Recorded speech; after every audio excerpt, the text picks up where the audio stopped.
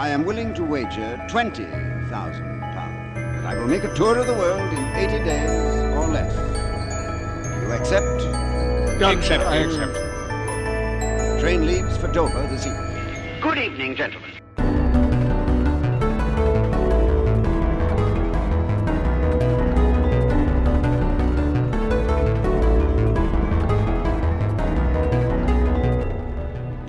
Hello everyone and welcome to 80 Days in Exploration podcast. Today's podcast is brought to you as ever by three history and geography nerds in an internet-powered balloon. This podcast is dedicated to discussing little-known countries, territories, settlements and cities around the world. My name is Luke Kelly, I'm broadcasting from Hong Kong, and joining me today are Mark Boyle in Surrey in the UK. And Joe Byrne in Bern, Switzerland. And in this, our very first Patreon-nominated episode, we'll be talking about Western Sahara, a disputed territory in northwest Africa. Home to roughly 550,000 people and bordered by Morocco to the north, Algeria to the east, Mauritania to the south, and the Atlantic Ocean to the west, Western Sahara is partially controlled by the self-proclaimed Sahrawi Arab Democratic Republic and partially Moroccan occupied. It is often called Africa's last colony. First colonized by Spain in 1885, the territory's sovereignty has been fiercely disputed for decades, particularly since 1975 when Spain officially relinquished its claim over the region. Today it is alternately known as Morocco's southern provinces or the Sahrawi Arab Democratic Republic. However, we'll be referring to the region as Western Sahara throughout most of this episode. At roughly 260,000 square kilometers or 100,000 square miles, Western Sahara is about the size of the US state of Colorado or just slightly larger than the UK.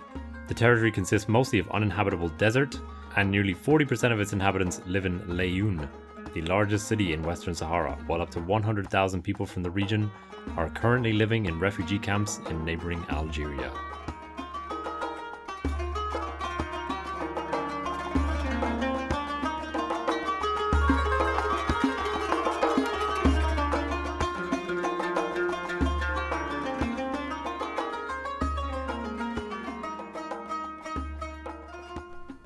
Alright, before we start out, we should thank Eric Tepest, who is one of our Patreon backers, has faithfully backed the podcast on across this season, and we thank him for his support as well as all of our Patreon backers. This episode, the last episode of season 3, was nominated by Eric and was voted on by our Patreon backers as our season finale episode, so this is the first episode that we've chosen since we've been doing this whole Patreon thing where an episode has come directly from our audience. So, Democracy in action. That's pretty exciting. Yeah. There were some other exciting options, but they'll just have to wait till season 4. Guys, I'm just saying, respect the referendum, just respect that referendum. Yeah. The result came out. He's our president now, and Brexit is Britain back British. So it's all, and it's as all as we'll learn in this episode, referenda, you should be happy when they happen. That's a very good point, actually. Appreciate the referendums you got, not the referendums you want. So the choice of this episode is much more democratic than the country in question. We should also do what we've been doing for most of this season and foreshadow some things that listeners can look forward to hearing about in this episode. So, Joe, do you want to kick off? What are you looking forward to talking about today? I'm looking forward to, we've never looked at a desert before. And it's amazing how much can happen in a place that we usually just write off as a wasteland. I mean, there's a lot of people living here, and they've had a lot of influence on the region around them over the course of the centuries. So that's going to be a surprise to learn about. All right. And Mark, what about you? I would say the thing I'm interested to talk about with a healthy sense of trepidation is what I would term possibly the worst reaction to a court case going against you.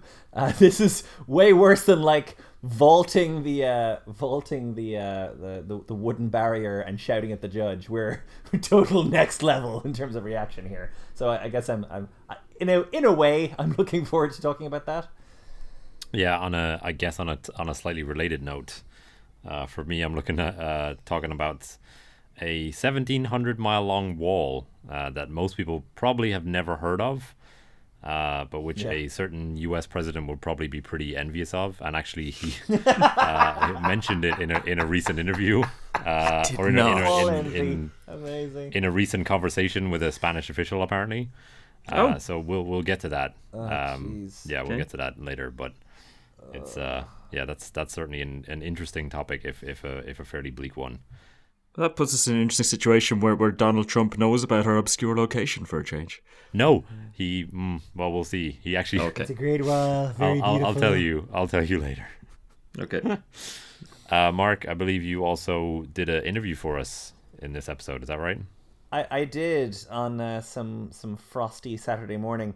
As anyone who's tried to formally educate me will attest, and as you're all about to find out, I'm an extraordinarily lazy person. And after we sort of divided up the sections and I decided I'd be taking on some of the early history, I was looking into archaeology in Western Sahara, and for the most part, the kind of glib answer I got from the internet was, I don't know, it's pretty hot. We didn't go. We didn't check anything out until essentially, yes. It's the Sahara. What do you want? It's very, very dry. And that was until I found the work of one Nick Brooks of the University of East Anglia. He is in the School of World Art Studies and Museology Emeritus. But his background is more so in geomorphology.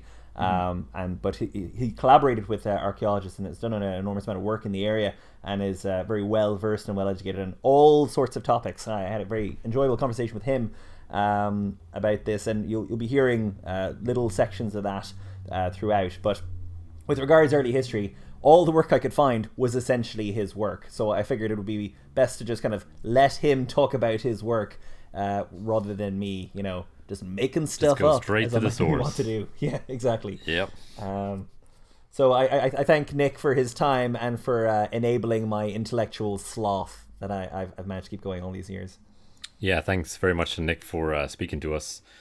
And for anyone who's curious, Nick and his colleague at the University of East Anglia, Joanne Clark, have just released a book on the topic entitled The Archaeology of Western Sahara, which you can find via your favorite search engine.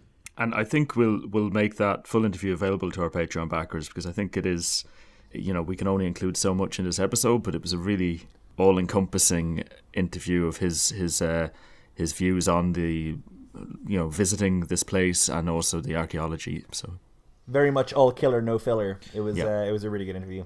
Yeah, so we'll be dropping bits of that interview where they seem relevant into today's episode. So if you hear a voice that's not one of the three of us, that will be Nick. Yes. But yeah, Mark, do you want to kick us off with some early history?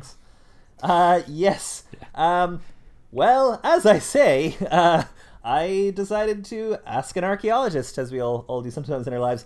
And after our intros and so on, one of the things I asked Nick was how long the area had been inhabited for, as far as he knew. One of the difficulties we found in Western Sahara is that there's certainly in the areas that we worked in, there's not an awful lot of potential for sort of firm, radiometric dating, scientific dating. But what we can say is that you have all of the sort of spectrum of Paleolithic technologies pretty much in Western Sahara. So we're certainly talking about many hundreds of thousands of years ago, and probably a lot earlier. It seems increasingly that Sahara did play a key role in sort of these early human migrations and dispersals, and it was certainly occupied by our predecessors far beyond a long time before Homo sapiens was around. So the history of human occupation dates back incredibly early to some of the earliest human species, as it were.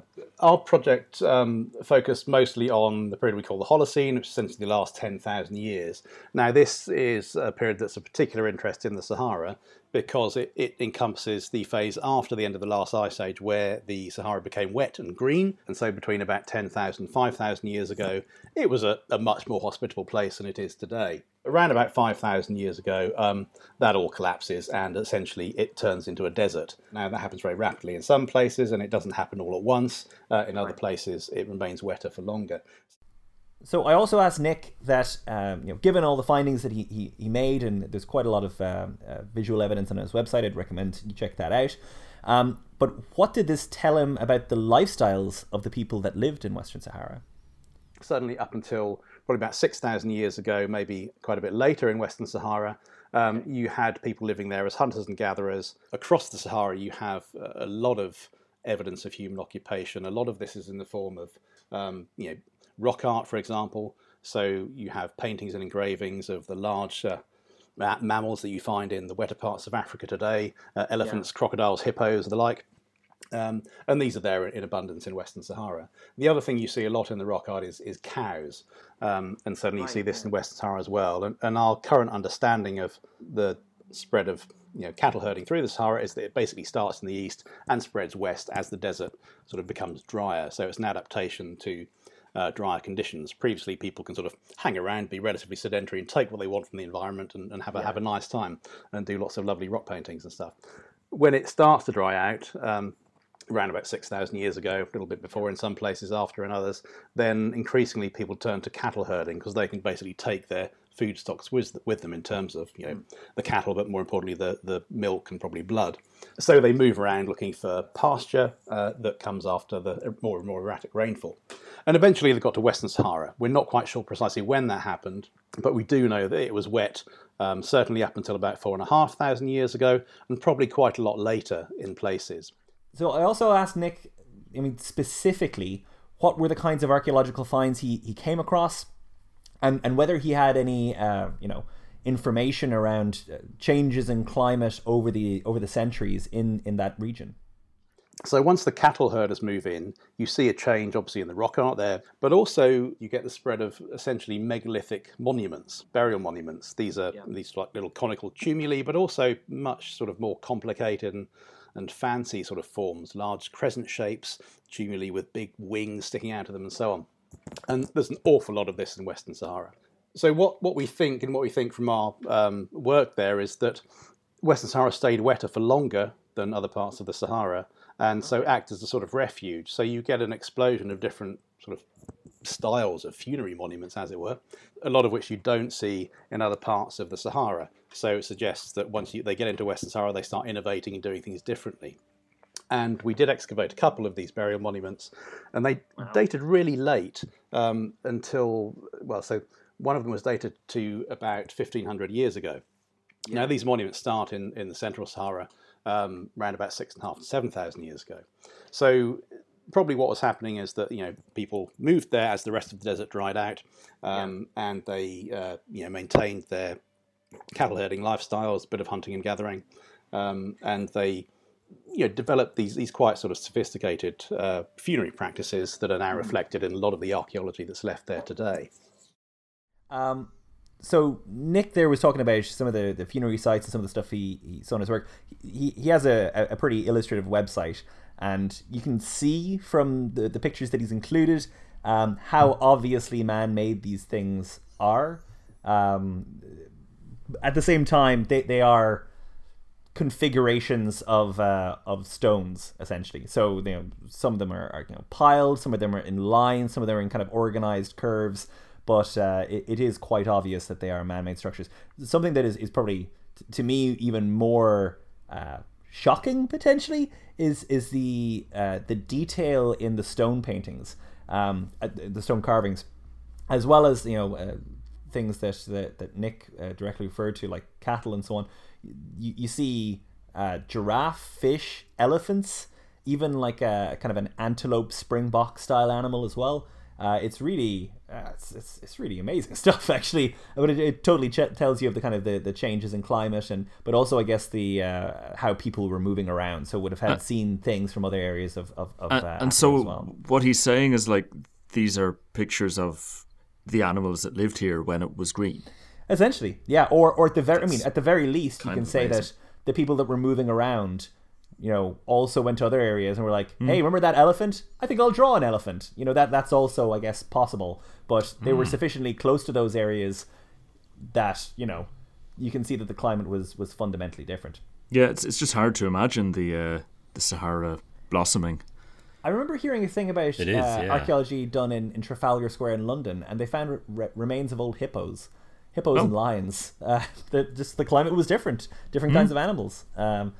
So that's my interview with Nick. Apart from that, just some cultures that were known to be in this general vicinity. As we will see, it was kind of difficult for us at some points to say, what was relevant to Morocco as an area, what was relevant to Western Sahara as an area.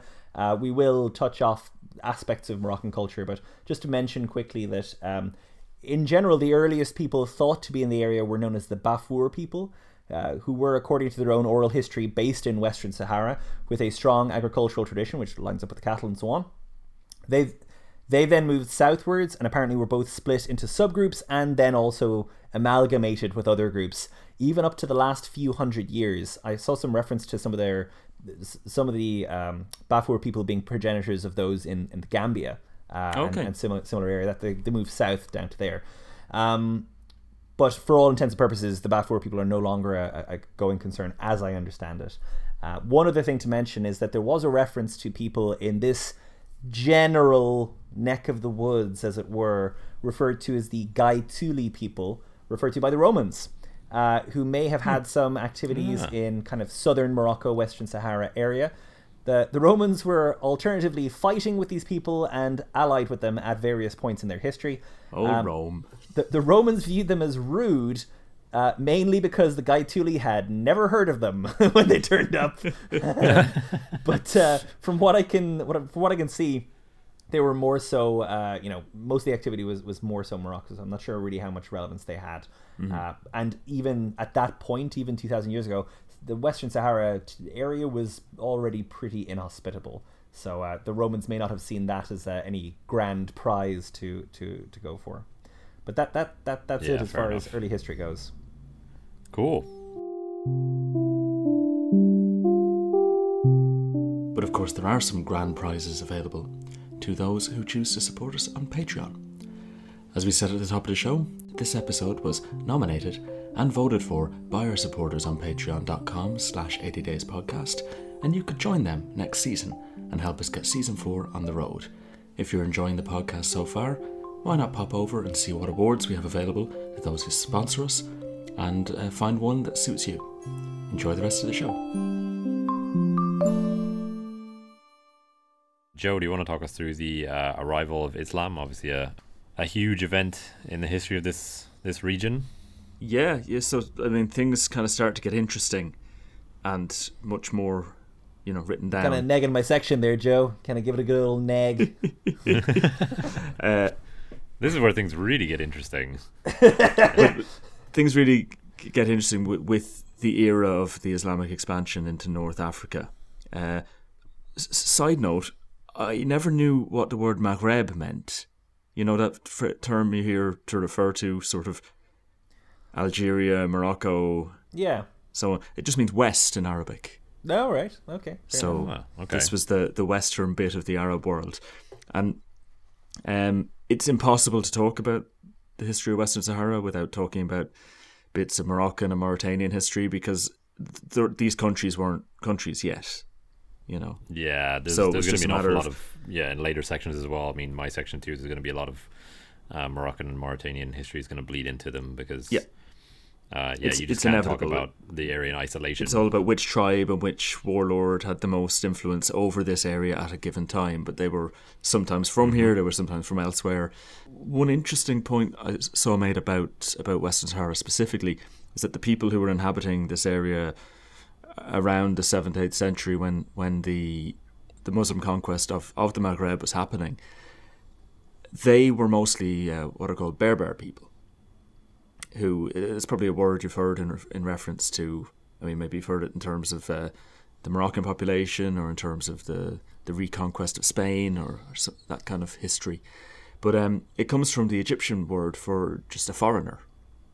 And the Greeks stole the word and turned it into barbarian for much the same purpose. Right.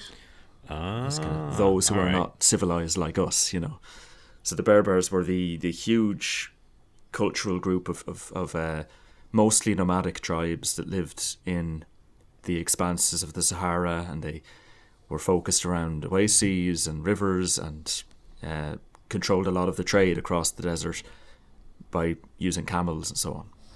And so an important point I saw made was that in the initial expansion of Islam, it wasn't that Arabs conquered Western Sahara. There was minimal interest.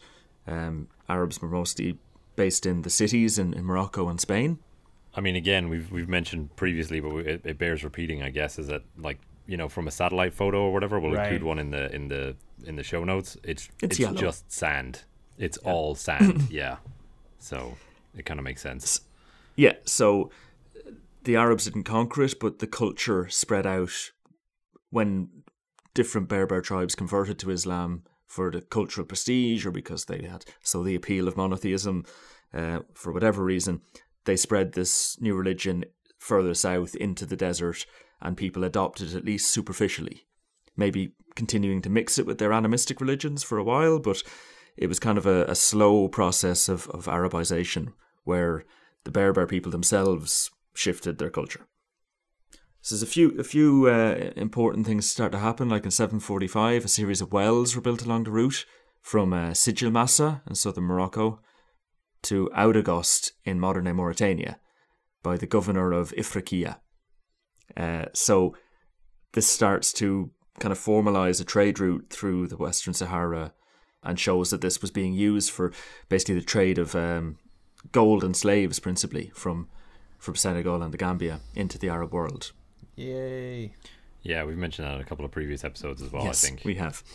Yeah, that the Arab slave trade in the pre-European colonization era was very significant, and and eventually was dwarfed by yes, the slave trade, but yeah, this is significant at the time. Getting more specific, in the 9th century, there was a series of kind of Berber confederations of tribes which controlled the oases around the Sahara, particularly the Sanhaja and the Zenata Confederation. And some of the important groups were, in particular, the Jadala along the Atlantic coast and the Lemtuna, who were kind of further south below the Anti-Atlas Mountains in sort of northern Mauritania today, southern Western Sahara. So those are two names to remember. It's hard to specifically say what happened within Western Sahara and what didn't, but let's not worry too much about it. They were always in flux between various empires. So in and around Morocco, you have the Idrisids and then the Fatimids and the Umayyads. Yeah. the various Muslim rulers of either Marrakesh or Fez or some of the other cities in modern-day Morocco. And then you also had the Songhai Empire in around Timbuktu and Mali exerting influence. So trade between those two and wars between those two big blocks obviously pushed people around in the desert, and tribes moved around as the political situation changed. Yeah, I mean, it's sorry to interrupt, but like, just the point you make there, like, well, the people moved around as the political situation changed. No, people ran for their goddamn lives. Like, crazy stuff was happening. People were shooting each other with, people were stabbing each other, just merely stabbing, organized stabbing via war, and they were running around, getting killed, as people always have. But we just kind of look at it with a kind of a, well, there was a political turmoil in these days. People were mincing each other into flipping snibbins. Like, it was... Being nomadic made sense in this context. All the easier to run away from you, Mr. Wolf. Yeah, probably the most significance Western Sahara and this region had on Moroccan history was around about the turn of the first millennium, around about 1000. There was an emir called Tarsina, and he founded this big new confederation from those tribes I mentioned earlier, the Lemtuna, who were being pushed out of Mauritania by the expansion of African empires, and then the Jadala kind of joined into a union. He was killed soon after, but his son, a Jadala chief called Yahya ibn Ibrahim. Oh, what a name! That is cool. Yep. He proved to be very important. So Yahya went on the Hajj to Mecca because he was a Muslim, and it was his duty to go off to see the holy sites. But on his way back, he stopped off in Cairo, as you do, and wanted to sort of study a bit more and perfect his knowledge of Islam. And the teachers there basically just told him he was very heretical and very ill-informed and very, because he was practicing a sort of a syncretic Berber Islam where they still did some old-fashioned superstitious things that weren't au fait with the Arab view of what Islam should be. And he was convinced he wasn't doing so well in his wars because God was unhappy with him, and so he wanted to, get a proper teacher to come and educate his people and put them on the straight and narrow. Great. No one in Cairo was willing to go with him, so he was sent to Sejl Massa, that city in southern Morocco that I mentioned earlier, being on the trade route. And here there was Ribat, which is a religious fortress. The current capital of Morocco is called Rabat, which comes from the same word. Like a fighty monastery? Exactly, a fighty monastery. And here he picked up he picked up a teacher, a guy called Abdallah ibn Yassin. So the leader of the Rabat said, this guy will come with you and he'll teach you the correct way to follow Maliki Sunni Islam. So that's the kind of Islam that's still popular there to this day, to the best of my knowledge. Okay. And yeah, so he comes down to the tribes in the desert and puts them kind of on a path of orthodox Sunniism. And not everyone appreciates that. This is really familiar. This is very familiar. Where is it reminding you of? Oh, about half of the Arab world, fundamentalist Sunni preachers. That's been a tone for a while. In Afghanistan, for example, they were very keen on that. A lot of Arab fighters went into the 80s and 90s subsequently. You'll be relieved to know it does get a bit carried away. So many of the Jadala didn't like these strict teachings, and there was a bit of a revolt. So Ibn Yassin, the religious leader, had to withdraw with his followers, and then he made an alliance by which you mean run for their lives, so they wouldn't get chopped into bits. Yes. Go on. Exactly. You don't want to sanitize history. Way too hardcore for me. I'm out of here. Exactly. Like, I know I brought this guy in here, but he's crazy. He is crazy. Yep. And so Ibn Yassin formed a stronger alliance with the leader of the other tribe, the Lamtuna tribe, and their leader Yahya ibn Umar. Different Yahya. Okay. But we're not going to mention the previous Yahya again, so it's okay.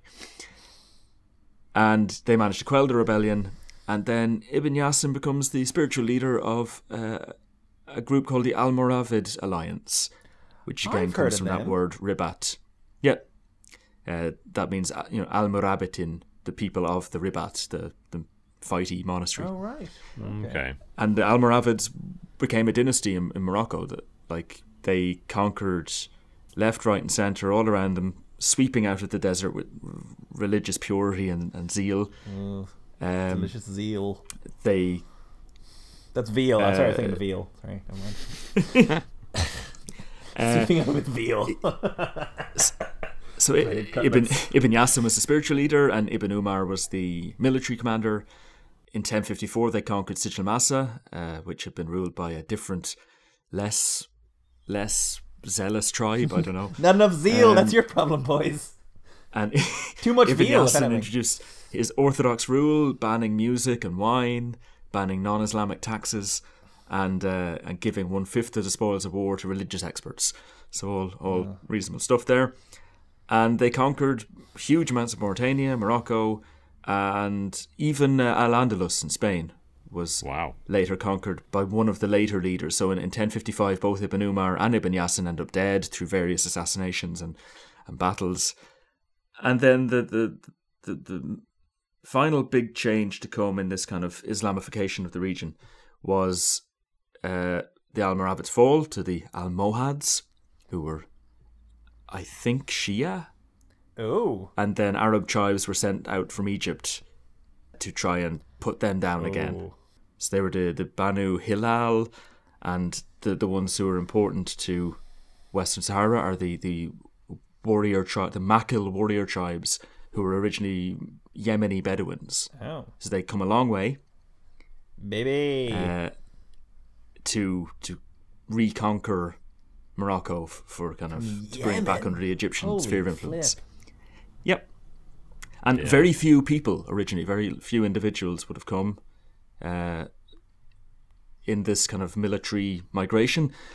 But the Beni Hassan were super important. They were pushed by the Almohads into Western Sahara, into the desert, because they were losing that battle.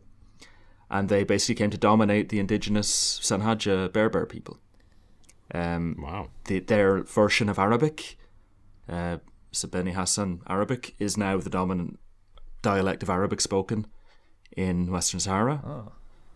Okay. And they implemented this kind of almost like a caste system where basically the Arab tribes were on top of the pile and the Berber tribes are next. So say, for instance, the Ulad Delim, Hassan warrior tribe, they ruled over much of this region. And then the Berbers were second-class citizens. If they converted properly, they would attain more rights, but usually they were either as a Wiya tribe, which is a religious tribe that does religious work, or as a Naga tribe, which does fishing and farming and more menial work. And these tribes all had sub-Saharan African slaves as part of them, to a degree that surprised me. But over time, these peoples mixed together, and you get what are called the Moorish people in Morocco or Sahrawi peoples in Western Sahara. And because the identity is kind of like they're referred to as Arabized Berbers rather than Arabs. So a lot of them claim a descent from the Prophet or from early religious figures in Islam. Yes. But they are mostly indigenous to the area genetically. And so people's identity between being Arab or Berber could shift as their political situation shifted. And the biggest tribe in the Sahrawi today are the Reguibat tribe, and they were a Berber religious tribe and then became a warrior tribe and adopted more Arab culture and Arab history into their vision of themselves as that happened. Oh. So yeah, that kind of sets the scene for I mean, we're still a couple of centuries away from colonialism, but all that's really happening in that time is trade is continuing north and south of gold and slaves and salt moving southwards, and the Arab tribe, the now Arabized tribes in this region, demanding tribute to not attack caravans. Right. Through the various dynasties that rule Morocco, they all kind of claimed to control this region, but whether or not they did depended very much on the particular sultan and whether the chieftains in the desert were loyal to that sultan. Right. It wasn't essentially the chieftains in the desert. There was never, ruled it, as far as I read, there was never any direct control. It was just kind of like a tribute system, sort of. Exactly, which was how empires worked. Sultan or that sultan, or yeah. The Saadians are enormously good value in terms of crazy stories, as it turns out. I found a really good blog, Slings and Arrows, which with a great posting on this. But I boiled this down to just a few paragraphs, few lines. So they initially came from the south of Morocco, which might be why they had that kind of southern focus you were talking about, Joe. But the first Saadi leader was really he was kind of a local tough guy who was wedged into power because the Portuguese needed a leader to negotiate with. He wasn't really, And they were floating around in this period. The Spanish and Portuguese had interests in the area, like the Canary Islands. Oh yeah, and we're in the 1500s at this point, so we're well into the kind of semi-colonial looking period. Mm-hmm. So the top guy died, and in 1517 his son, who was called Muhammad Ash-Sheikh, he took the ball and ran with it, and he took over Marrakesh. And in 7 years he. I had a whole thing about the Marrakesh Express, this whole metaphor. Most of my writing is pertaining to that, so I decided not to go through with it, so I have to retranslate it back into English. Anyway, there was the Marrakesh Express, he was Marrakesh, there's a bunch of the ETA of the Marrakesh Express was 7 years, that's how long it took him to... Anyway, in 1524 Marrakesh is ruled by these Saadi guys, and they are recognized by the essentially the top fellows, top chaps in Fez as ruling their local area. In 1541, they also took Agadir, and in 1549 took Fez itself, and from then on they were the top knobs. Muhammad Ash-Sheikh, as you mentioned, Joe, he was one of these guys who said that he descended from the Prophet through the Fatimid line.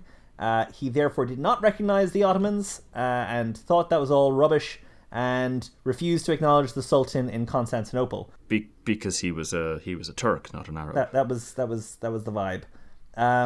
Then his bodyguards killed him. So that's the end of him. Wow. His grandson ended up getting deposed by his uncle, and then he went off and sought the help of the King of Portugal. The King of Portugal seemed really keen on this idea and was himself very young, and he invaded the area with 20,000 Portuguese troops and mercenaries. Right. Then he was very much killed in battle. Same thing. In a foreign land. Al-Mansur was a guy who was one of those angry uncles I mentioned, and he captured all of the Europeans that had come over and held them all to ransom, and he made mad stacks out of that, and that's why some of the most beautiful monuments in Marrakesh are still there, is because he built them with this money. Some of the palaces are still there today. Right. Last mention, this Al-Mansur guy, who is a very good fighting man, he marched his cannons across the desert for 135 days, and he beat the Songhai Empire, who we've referred to before. Oh wow! Long way. This was the Timbuktu-based empire. Exactly. Right? Apparently the Songhai tried to disrupt his battle lines by stampeding cattle at him. They were like, "Go cattle!" So I think it was like a lot of cattle. It was like hundreds, thousands of cattle. The Moroccans then used their cannons to scare the cattle back in the other direction, who then swamped the Songhais, and they won the whole dang thing. He eventually died in 1603 and was replaced by two sons who just civil warred the whole area into oblivion and lost all the stuff they built up. But the Saudis are pretty good value for crazy stuff happening, it seems. We don't have time to dwell on it, but this is more or less like Spain and Portugal haven't been Christian for very long at this stage. Oh, true. Yes, absolutely. So it might sound a bit strange to us to think of this close relationship between Spain and Portugal, but the Muslims had been ruling Iberia for many centuries. Yep. And only recently had they been driven out back into Morocco. And of course, many of the people stayed behind, just the leaders were replaced. Yeah. So it's not that weird, to think of that intimate relationship between dynasties. I think it was the previous dynasty, or one of the previous dynasties, that kind of lost control of Al-Andalus. But now the Spanish were, as I say, in the Canary Islands, which are just off the coast of Western Sahara. Yeah. So they're in the mix when the Alawite dynasty, the current dynasty in Morocco, come to power. Yeah, I think it's high time that we took a break.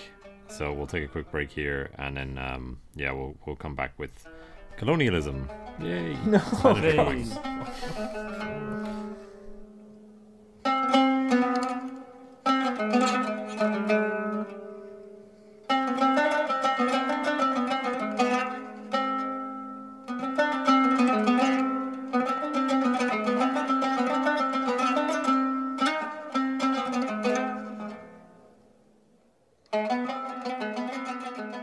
So, we have now reached the point in the podcast where a big bad colonial power pokes his head up above the parapet and is like, hey, you guys have got stuff here. We like stuff. Can we have some of your stuff? We like stuff. But for once it's not the British. For once it's not the British, that's true. Who make, I think, 0 appearances in this episode. Pretty much. They were very busy in Egypt at this time, so that's true. Had their North African quota. Yeah.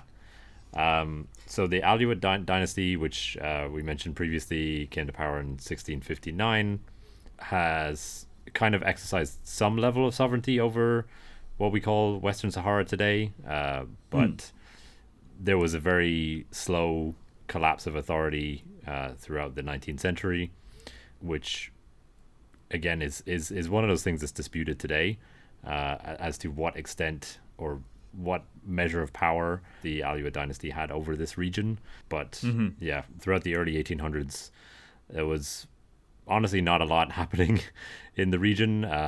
From what I read, it's largely occupied by nomadic Saharan Arab tribes, which you talked about, Joe. Exactly. Who mostly we should probably just flag, in case we haven't said it explicitly, because we keep sort of hinting at it. The modern day dispute is about whether this should be Morocco or if it should be independent. And so yes, correct. All through the history, we're looking for hints of Morocco's claim. How influential was Morocco here, yeah. But I guess it's not just us as well. I mean, there's also, I would say, an argument that a lot of the history work that has been done is often on one side of that. Morocco has a firm claim on the or Morocco has zero claim on the, we're dealing with to some greater or lesser degree a modern author of all the stuff we're reading to some extent, so that's always there. Yes, yeah, true. Of course. But just to let the listeners be aware of that context as we're looking back. It's still a thing. This whole thing is still a thing. But yeah, it was mostly occupied by Arab tribes who made their living through trade, slave trade as well, camel herding, fishing, as you said, Joe, and just transporting salt and this sort of thing. There's an interesting book actually, which completely unrelated. Like I read it at the beginning of this year, I think, which was if you're interested in this region and if this episode kind of piques your interest, there's a quite a interesting historic tale that takes place in this region. In 1815, there was a ship called the Commerce, which was wrecked off the coast of Western Sahara. Okay. It was an American merchant ship, and 12 of the crew survived and were kind of wrecked off the rocks on the coast of Cape Boador. And they essentially were attacked by the natives and then taken into slavery, and sort of split up and traveled all over Western Sahara. I won't give away necessarily what happens in the story, but some of them do survive to tell the tale. Not all of them. Oh, okay. Captain James Riley, he was the captain of the Commerce, and he wrote a memoir Irish. about his. I think he does have some Irish ancestry, if I remember from the book. Again, it's quite a while since I read it, but he was one of the survivors, and he became a committed abolitionist upon his return to the United States.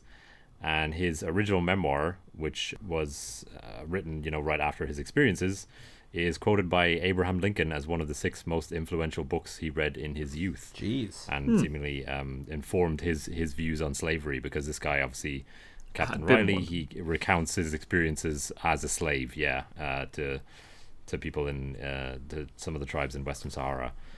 And the modern book that I read, I think it was written in 2012, is called Skeletons on the Zahara. Zahara spelled with a Z. And it's by a guy called Dean King. So I'd recommend that if anybody's interested in, like I say, hearing more about this period. But yeah, basically, there was very little oversight from any central government in this region in Western Sahara. As we said, Morocco claims that it was kind of overseeing, but that's disputed. But the biggest thing to impact this region was in the second half of the 19th century, which was the scramble for Africa, which anybody who knows anything about the history of Africa in general will know about. But to give you a brief that primer, bit of time where Europe said, we own that, about a whole continent. we want a slice of this pie, and they want the pie.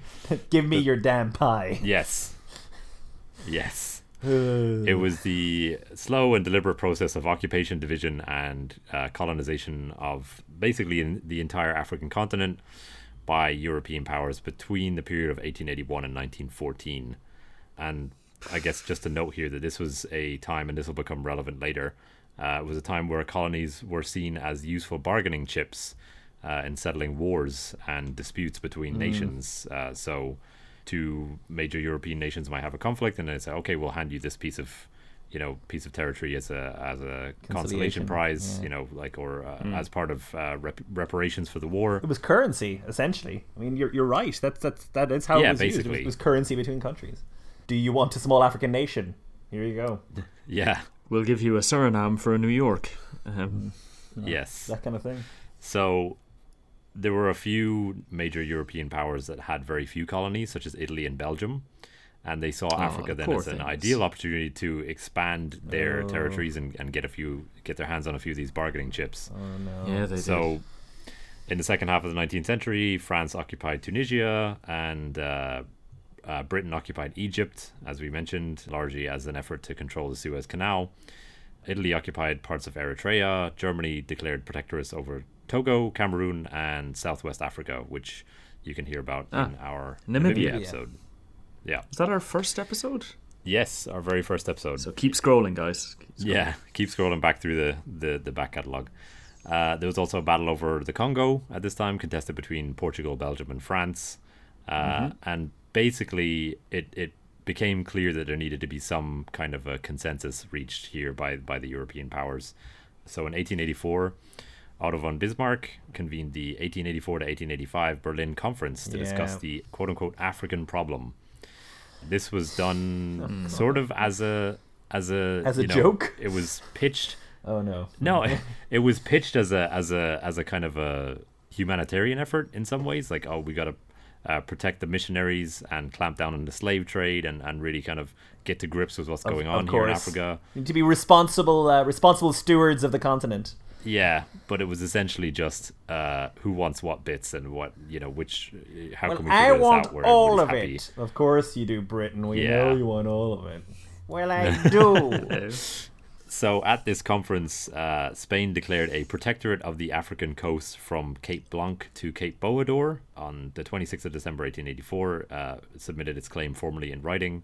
Seemingly the other European powers didn't contest this much, I assume because there was very little of perceived value that was in this region. I still would have liked it just to have it, but I guess you could have it.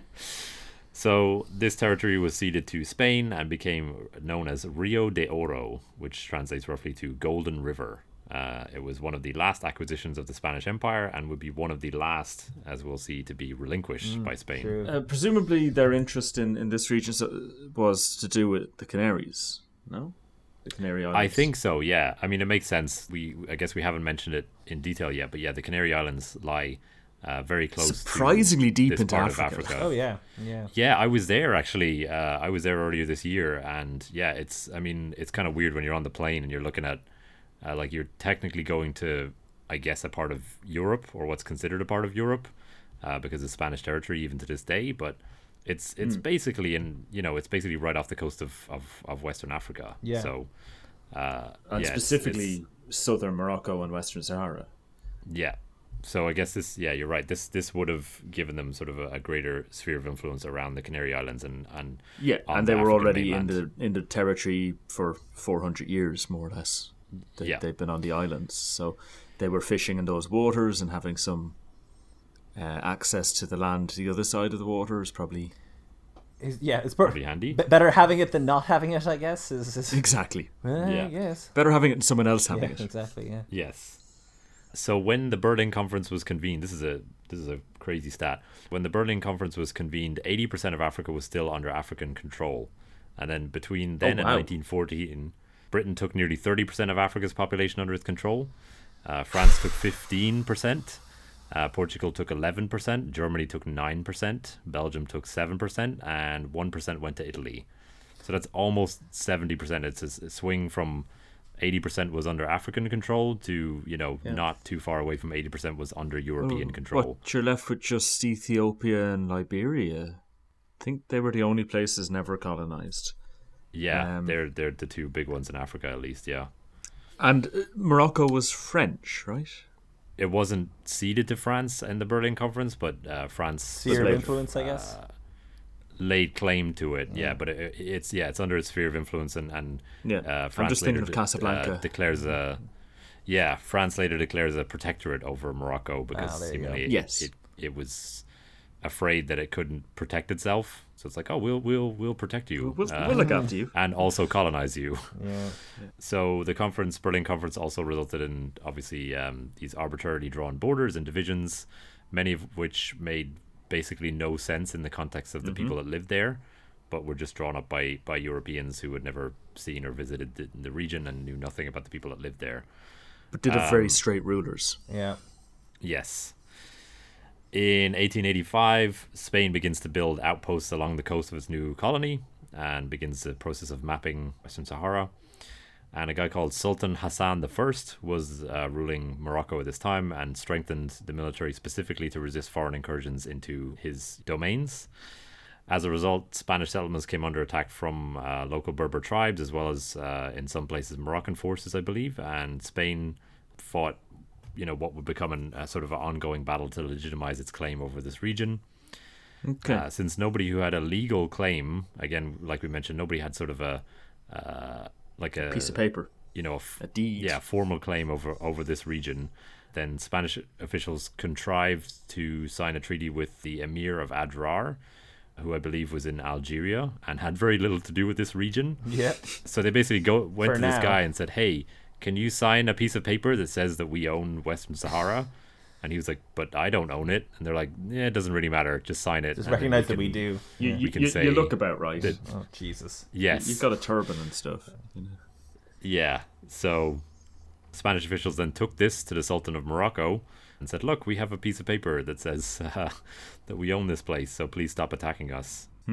Sultan Moulay Hassan wrote back and said, in 1886, wrote back to Spain and said, "Our southern frontier is bounded by Egypt, the Sudan, and thirdly by Algeria. As for Rio de Oro, an investigation made among the people living in this region revealed it to be inhabited by the Oulet Delim and the tribe of the Aruicien, our faithful servants who established themselves around Marrakesh and Fez and called this region Takhala." Basically, he's saying there, we don't recognize your legitimacy in this region, and it's sort of saying we might not directly control the region, but we do have subjects and people who pay tribute to us who claim it, and therefore we don't recognize Spain as owning this place. The region is called Dakhla again now. That's the name of the city. So, it had a Spanish name for a while, Villa de Castana or something, but it's Dakhla again. That's correct. So in 1887, the area was incorporated into the Captaincy General of the Canary Islands for military purposes. And by the late 1890s, Spain has much bigger problems to deal with in the form of the Spanish-American War. You can see more in our Cuba episode on that. But basically, in 1898, Spain is forced to sue for peace and cedes a bunch of territories to the US. This one is not part of it, but basically Spain suffers crippling financial losses in the Spanish-American War. So often. And begins to look around for territories that it can use as one of these, like I said, bargaining chips earlier. It's like, what do we have that we can sell? And somebody comes up and it's like, oh, we have that Western Sahara place. We could sell that. So they pitch it to Austria-Hungary, who are apparently the only people who were willing to listen to them. The Austrians were keen because they had essentially no overseas colonies. Yes. With the exception of a minor concession zone in Tianjin, China, which we have to talk about that at some point. We won't get into it now, but that was part of the settlement of the Boxer Rebellion, I think. And then they also had BBC's In Our Time is a wonderful episode on the Boxer Rebellion. So nuts. So it's mad. It's one of the maddest things. We definitely need to tackle that at some point. Yeah, just Nanjing maybe. There was also a failed attempt at colonizing the Nicobar Islands, which I think we've discussed doing an episode on as well. They're now part of India.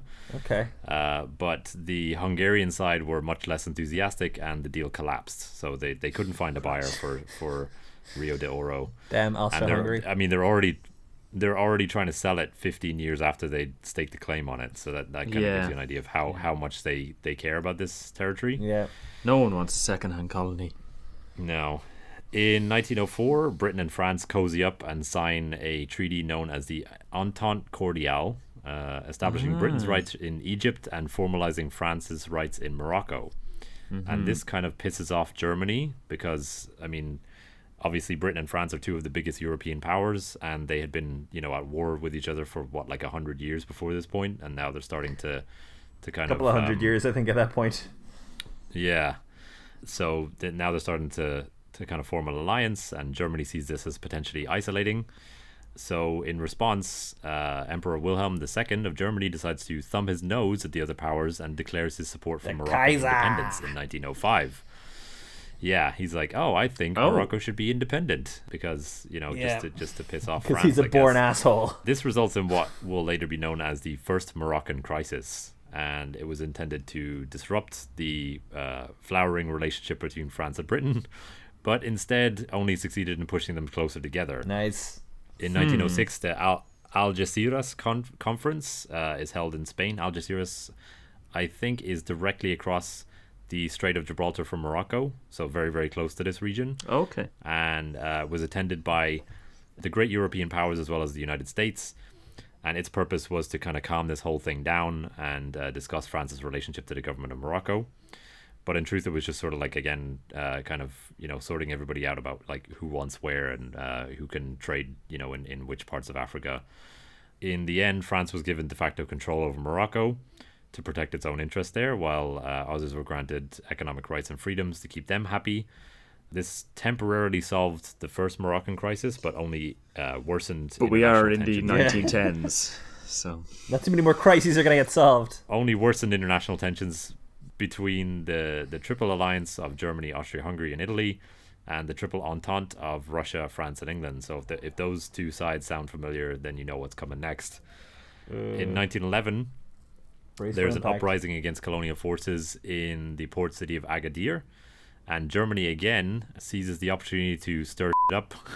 Beep. Oh, Luke swore, guys. It's not just me. Amazing. I get one free swear later on. And decides to cause some chaos, sends a naval gunboat into the harbor under the guise of protecting its interests in the city, but in reality was actually sort of an intimidation tactic against France, and I think was trying to sort of scare them into maybe switching sides and allying with Germany rather than with Britain. That makes no sense. This sparked what was known again as the Second Moroccan Crisis, where pretty much all the European powers began to prepare for war. Luckily for them, I guess, or maybe unluckily, there was a pretty big financial downturn in Germany right in the middle of this incident. And the Kaiser had to focus his attentions back home. Was like, okay, all right, we'll back down for now. So in November 1911, the European powers reconvened, signed the Treaty of Fez, in which France was given even greater rights to Morocco and also was allowed to form a protectorship. Yeah, I was allowed to form a protectorship over Morocco, and Germany was given access to some parts of territory from the French Congo. So again, bargaining chips, you take a bit of this, I'll take a bit of that. The conference essentially resulted in the French and Spanish being entrusted with the governance of Morocco, although it remained technically independent. Like the Sultan was still in charge, but he was sort of like how a puppet. nice for him, yeah. Yeah. Thanks, lads. Spain would take a northern strip near its own border, so across the Strait of Gibraltar, and a southern section bordering up against Rio de Oro, yes, some of which it still has. And other powers such as Germany would be granted certain economic freedoms in the region. So now we have, if we're looking at kind of the entire west coast, northwest coast of Africa, I guess we have Spain, and then across the Strait of Gibraltar we have a bit of Spain, like a bit of Spanish-controlled Morocco. Then most of Morocco is controlled by France, and then below that you have a strip of Morocco again, which is controlled by Spain, and then further south is Western Sahara. Controlled by Spain. Which is controlled by Spain. Yes, which is controlled by Spain. Yes, correct. So you have sort of France in the middle of a Spanish sandwich. I guess. Jamon queso sandwich. Yeah. What's sandwich in Spanish? Bocadillo. Bocadillo, yes.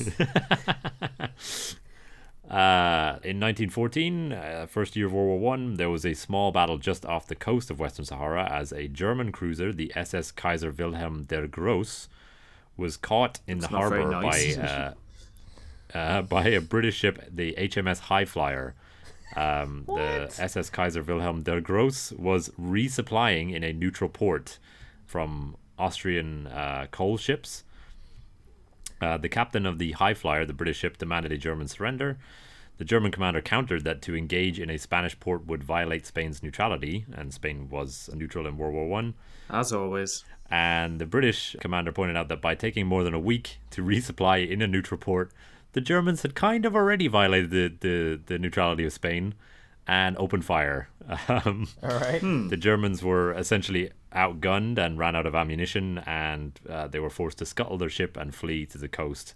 I couldn't find anything about what happened to the survivors. I don't think it was any more than sort of a dozen Germans on this ship. But yeah, these sound like not amazingly large ships. These sound like kind of B-team ships a little bit. Yeah. The Kaiser Wilhelm, the big old Kaiser, big booty Kaiser ship, and also the HMS Snippy Nips. Like they're not they're not striking fear and terror into the hearts of sailors, seamen. It's free. Yeah, directly related to what they are. During the interwar years, Spain continued to put down different rebellions and essentially just continue to exert its control over the territory. But the Berber tribes are never really happy, were they? No, I mean they never truly accept Spanish sovereignty over this area, obviously, and they'd never really accepted anyone's sovereignty over the area. They're nomads. So yeah, I mean there's a bunch of small skirmishes and uprisings and rebellions and things like that during essentially this entire period, but I'm not going to get into any of them in too great a detail. Yeah, further north, Moroccan troops were fighting for France in several battles during World War II. We talked about this in our New Caledonia episode and in other episodes, but effectively Morocco was hoping that by fighting in World War II with one of the larger European powers, it would then be granted its independence after the war was over, because there was this whole narrative about anti-colonialism during World War II, and against their expectations, once the war was over, the French regime became even more brutal and aggressive than it had been before. Yeah. After this point, the Gaul. After this point, there were many uprisings. Get it again? Yes, the Gaul. Yes, I got it. And not specific to Gaul. I mean general to Gaul. So yeah, France and Spain would occasionally join forces in the region and put down particularly tough rebels. This continued for a number of years after World War II until in 1953, after what became known as the Revolution of the King and the People, Morocco secured its independence from both France and Spain. So at this time, Spain ceded its control over the northern part, as I mentioned earlier. It's kind of northern sliver of Morocco. And France ceded its part of Morocco, so now you have just the southern part of Morocco, which is still controlled by Spain and borders up against Western Sahara. Now free of the colonial yoke, Morocco turns its attention south and is like, we want our territories Let's back. Let's colonize everybody else. Yeah. This expansionist attitude from Morocco would eventually erupt into a conflict known as the Ifni War, or the Forgotten War, as it's called by Spain. That was in 1957. The Moroccan Army of Liberation, basically no longer tied down in conflicts with the French, decides to take over the Spanish sliver, the southern Spanish sliver of Morocco. That war lasts for about 8 months. By that, do you mean Western Sahara, or Spain owned still more of? Spain had never given up its southern part of Morocco. Okay, so they had more. They had some Morocco and then also Western Sahara. Yeah. Yes, and they border up against each other. Yeah. Yes. Okay. So when France gives back Morocco, or ceded its control over Morocco, Spain gave up most of the northern part that it had controlled before. As you mentioned, not all of it, but maintained a couple of small enclaves, but gave up the majority of its land there, but did not give up the southern part. So that's what Morocco's going after now. Okay. That war lasted for about 8 months and resulted in the signing of the Treaty of Angra de Sintra, which granted Morocco possession over its original borders again, and most of Spain's southern Moroccan territories. Again, they held on to one or two, I think, sort of like cities, but the majority of the land was ceded back to Morocco. The border between Morocco and Spanish Sahara is sort of creeping southward at this point, but Spain still controls the large part of Western Sahara. In 1958, Spain consolidates all of the territories that it still retains in this area, and they now become known as Spanish Sahara. Okay. So that's where we get the name Spanish Sahara. Throughout the 1960s, Morocco continues to claim Spanish Sahara, and international pressure then begins to mount on Spain as other North African and Sub-Saharan possessions and protectorates start to gain their independence from European powers. So this was very much a UN project, wasn't it, post-war? Yes. They had a list of, what's it called? Like the candidates for anti-colonization. Is that it? Yeah, it's like a list of non-self-governing territories or something like that. And in the 60s, that list was very long, and nowadays it's basically here and some islands. Yes, are still left. Yeah, so Mauritania was also claiming Spanish Yes, Sahara it to the south. They was. were like, "Oh, if you guys are, if you guys are thinking about pulling out of Spanish Sahara, then we want to taste." In 1963, the UN adds Spanish Sahara to its list of territories to be decolonized, and at the time, Namibia was part of that list. And this list still exists, and currently, it's just shorter than it used to be. Yes. Currently on it are Western Sahara, as well as Gibraltar, St. Helena, and New Caledonia. Just the ones that are featured in our back catalogue. But of course, we don't just go through this list when we're looking for a new episode. Yeah, it's one of those lists like the blacklist for money laundering that just happens to feature a lot of our past episodes and potentially future episodes as well. So in May 1973, a bunch of Sawari University students and soldiers from the Spanish army assembled in a small village fort in northeast Mauritania to declare and formally constitute the Polisario Front, a nationalist organization which would fight for the independence of the region from Spain, Morocco, and Mauritania. So I think we have a clip here from Nick explaining where that name comes from. So we'll drop him in just here, and he can let us know where that, the significance of that name. The English rendering of that acronym is the Popular Front for the Liberation of Saguier el Hamra and the Rio de Oro. Now, Saguier el Hamra and Rio de Oro are the two regions that make up the territory of Western Sahara. Saguier el Hamra is dominated by the Saguier el Hamra, which is basically a large, ephemeral, now largely inactive river system in the north, and the Rio de Oro is the southern part of Western Sahara. A very cool name. It is very cool. Yeah. It's got something of a kind of South American revolutionary vibe, looking cool, berets, AK-47s, all that stuff. Revolutionary chic. I also have just a quick quote here from a guy called Jay Gopalan from the Harvard Political Review, and he just explains, I thought this is kind of a nice succinct quote. He just explains, like, after the formation of the Polisario Front, quote, 10 days later, 7 of these individuals began their campaign across the West African coast, attacking a Spanish outpost at El Kahanga. With this began the Western Saharan conflict, the most devastating African independence struggle that nobody has heard of.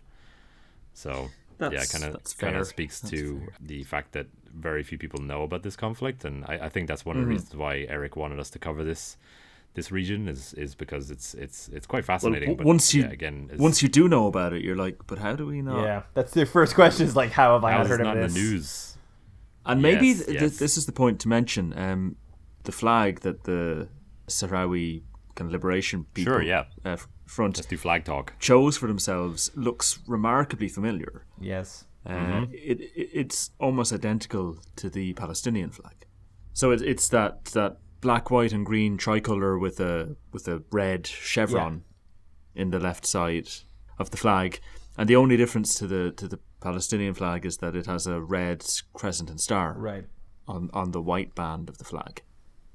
Okay, and I've kind of been, the conflict has some vague echoes of the Palestinian situation, where, like, a population are sort of removed from their land, and there's kind of a frozen conflict, and there's a two-state solution potential, and there's it has echoes, but you hear so much about the Israel-Palestine conflict, and you never hear about this one because there's no Jerusalem in the middle, I suppose. Yeah, we were talking about this before, and it totally fits with the kind of was it Rumsfeld or similar? If Kuwait grew carrots, we wouldn't give a damn. Like that kind of sure. There's just not that much intrinsic, worth. There's no, massive mining operations directly there. There's little bits and pieces economically that it's just incentive enough to keep hold of it, but like not a huge amount. But the influence of the flag is very much from the Arab uprisings against colonialism in say Jordan and Syria in the early 20th century, and they all had this very similar kind of colour scheme of their flags, and Jordan still has essentially the same flag with a star on it, and the Ba'ath parties in Syria and Iraq had very similar flags. So this is they're really tying themselves to this idea of kind of Arab nationalism. Despite, as we discussed earlier, the kind of ethnic shakiness of that concept of being Arabs, because they're genetically mostly Berber, but culturally very Arabized. So it's odd. And I love the coat of arms of the kind of that's very cool. Putative nation of the Sahrawi Arab Democratic Republic. It's just the flag hanging off two rifles wrapped in an olive wreath. So it's a very confusing image. So basically the Polisario Front would spell the end for Spain in this region. I mean, I get the sense that they were sort of already looking for a way out at this point. And in the sort of mid-70s, the health of Francisco Franco, who was still leading Spain in the mid-70s, was declining rapidly. And the government basically had neither the will nor the backing or political capital to fight, another war against an insurgent group. There was growing international pressure, like we said, from the UN to decolonize this region, but obviously there's no real easy solution here as to what to what direction to go. So what happens is in 1975 there were meetings held between Spain and the Polisario leadership, but those were protested by Morocco and Mauritania, and so the UN gets involved. Their designs. Yeah, they had their claims over the region, and they wanted them to be recognized, and they didn't want Spain to be dealing with this, as they saw it, kind of insurgent group. So the UN becomes involved after Morocco requests an opinion on the legality of its demands from the International Court of Justice. And the UN sends a mission to Western Sahara to examine the wishes of the population. And the visiting mission returns its report on October 15th, 1975, and says there is an overwhelming consensus in favor of independence. Right. So the country got independence, and it's over now. Yeah. So this was obviously not the result that Morocco was hoping for, or Mauritania. Let's take a quick break here, and then we'll come back with the aftermath of that decision.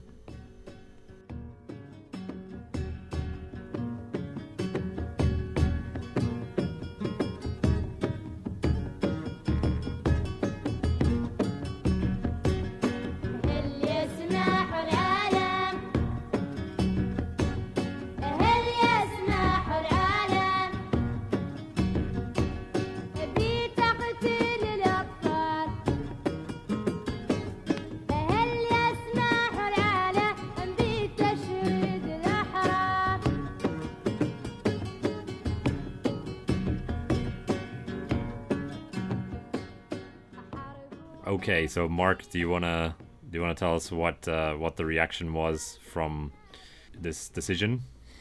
So the decision was extraordinarily clear, being 14-2 against the Moroccan claim and 15-1 against the Mauritanian claim. And it makes me feel a bit bad for Mauritania, because I mean, as unsubstantiated as Morocco's claim was, Mauritania's was apparently even worse. Like Morocco has no claim. Mauritania, doubly so. You are taking the piss. So the decision comes out on October 17th, 1975, and Morocco then leads what was termed the Green March, where 350,000 Moroccans marched south to Spanish Sahara to reclaim their, and I quote, historical land. On November 6th, that's an insane. Like, how do you mobilize that many people and civilians? Right, this wasn't a military exercise. On November 6th, the volunteers crossed the border into Spanish Sahara. Spanish soldiers received orders not to fire on the marchers and even assisted the marchers in avoiding the landmines. 3 days later, after Spain agreed to enter into negotiations for the relinquishment of the Sahara, King Hassan II announced that the marchers could return home. On November 14th, so that is 8 days later, representatives from Spain, Morocco, and Mauritania signed the Pact of Madrid, which divided the territory between the two African countries. Franco, as you said, Luke, he was in hospital, having been operated on twice since the Green March began, and died in the early hours of the morning of November the 20th. Spain would formally complete its withdrawal from Western Sahara in 1976. Now, it's worth mentioning just about the foundation of the Polisario Front that one of the main guys in kind of setting it up was a guy called El Ouali Mustafa Sayed. And I would highly recommend checking out a picture of this guy because he looks super cool. He looks... I have kind of a crush on this guy. He's got like a big curly kind of afro, clipped facial hair. He just looks really cool, and he was also very young as well. I think he was like in his very early 20s when the group was started, because they were started in universities in Morocco. I mean, it's these kind of like insurgent leaders in the 70s tend to look pretty cool. Yeah, I think. I mean, from what we've seen previously, they tend to have... just like investment bankers in the 70s looked much cooler than they do now. Yeah, so true. Yeah, true. Everyone was a bit cooler.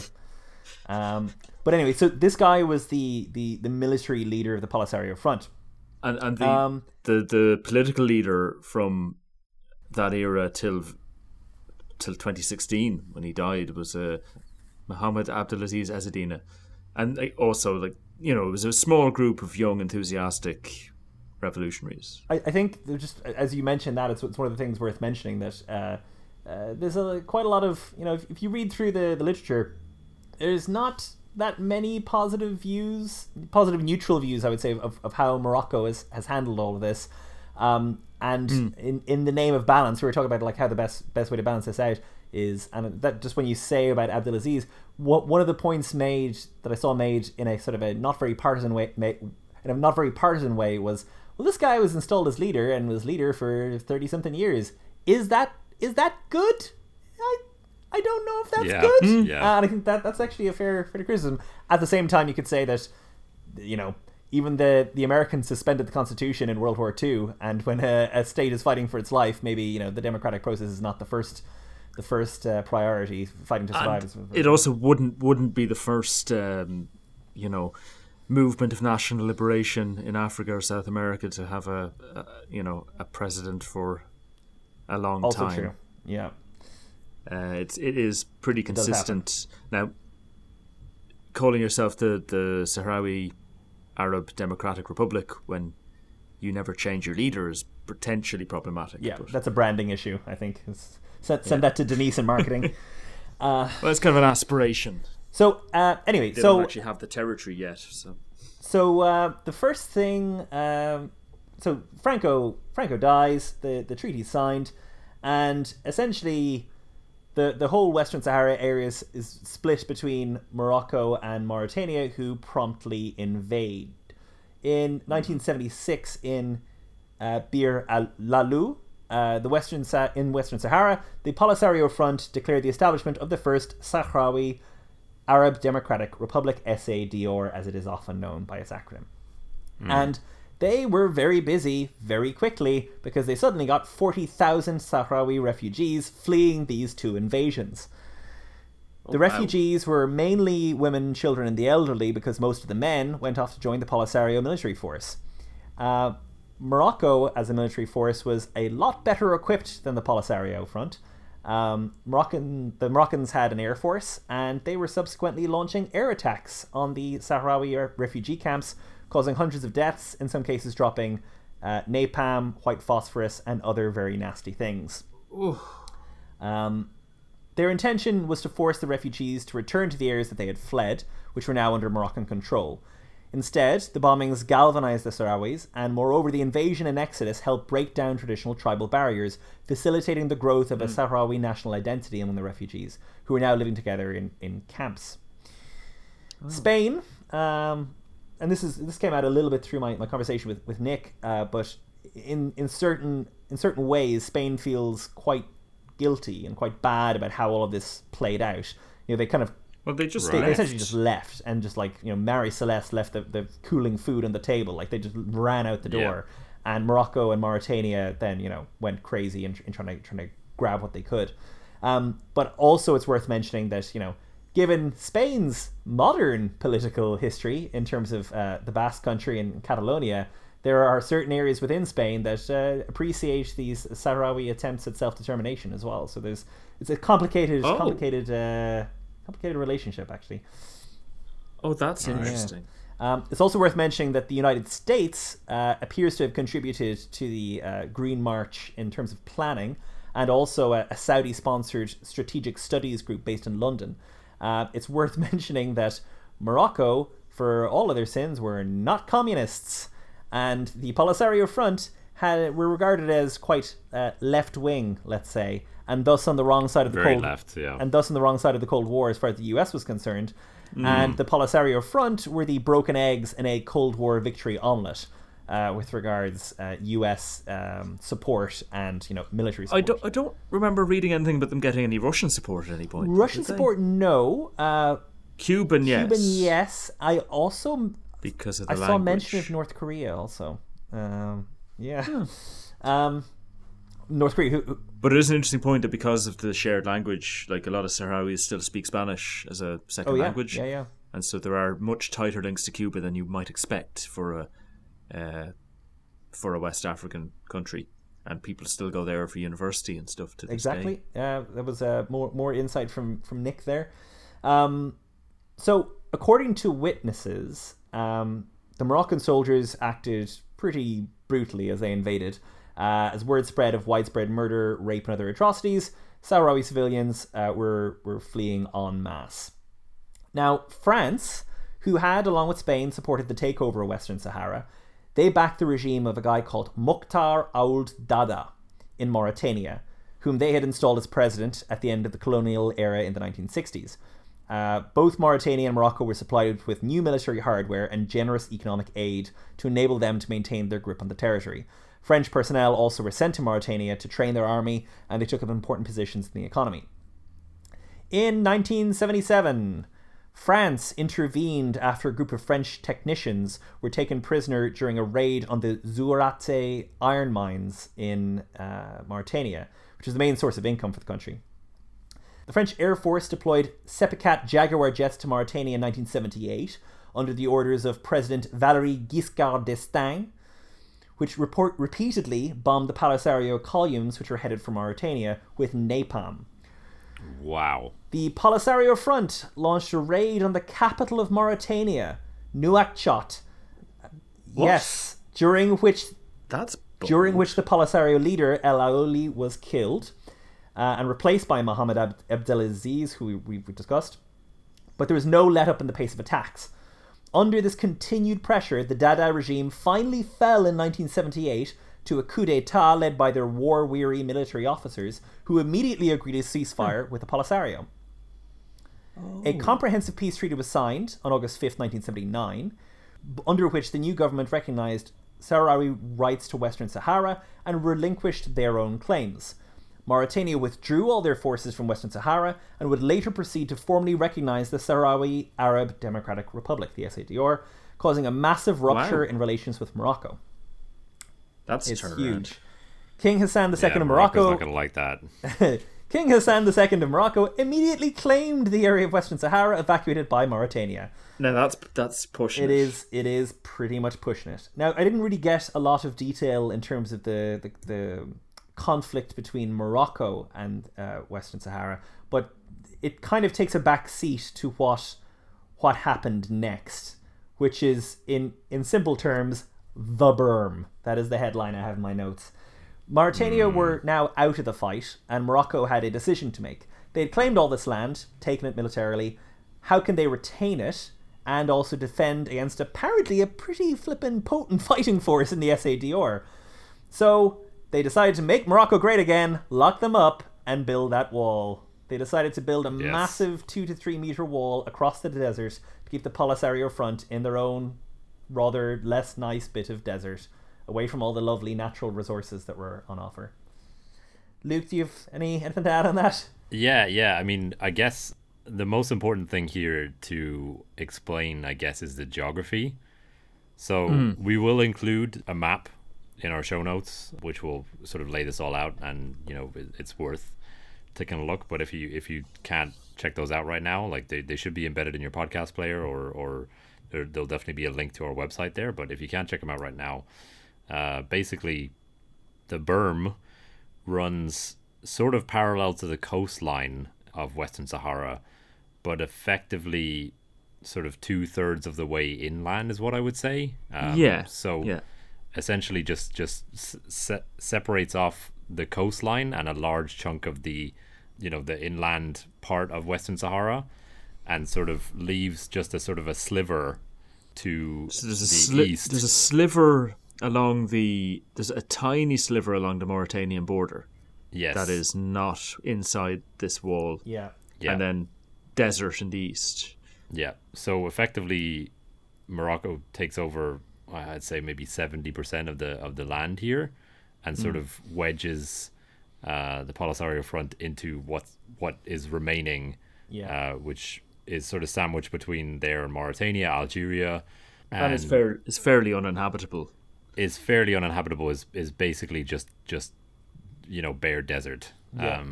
So it says we're taking all this better stuff, and you guys can sort of hang out on that side of the wall and do whatever you like, basically, because we're gonna fortify this this area and keep you guys wedged between our wall and other international borders. And the fortifications are insane. Like you go to Google Maps and look at the satellite images, you can see this wall from space. Yes. It's just a line through the sand, and little forts every 50 kilometers or so. Yeah. So I just dug up a few stats here, but the fortifications were built by Moroccan forces. I think you mentioned earlier, Mark, in stages. Yes, in 6 stages. Yeah, between 1981 and 1987, so I guess roughly one a year. And the berm, or the wall, is approximately 2,700 kilometers long, mostly made of sand, and runs through pretty much all of Western Sahara and the southwestern portion of Morocco as well. So they've kind of built it up through into southern Morocco, so that you can't sort of it's not very easy to sort of just go over the border in Morocco and then back down the other side of the wall, if that makes sense. Yeah. So you'd have to get quite far into Morocco to be able to get around the wall. It's patrolled by more than 100,000 Moroccan soldiers. The minefield running alongside it includes some of the densest landmine contamination on the planet. And it's also the world's longest minefield. Yeah. Contains an estimated 7 million landmines, which kill dozens, if not more people every year. Yeah, it's known by the people that live on the other side of it as the Wall of Shame. And I have a quote that I'm going to read from here, a field report from a guy called Michael Bahita, which was published in 2001 in African Political Economy.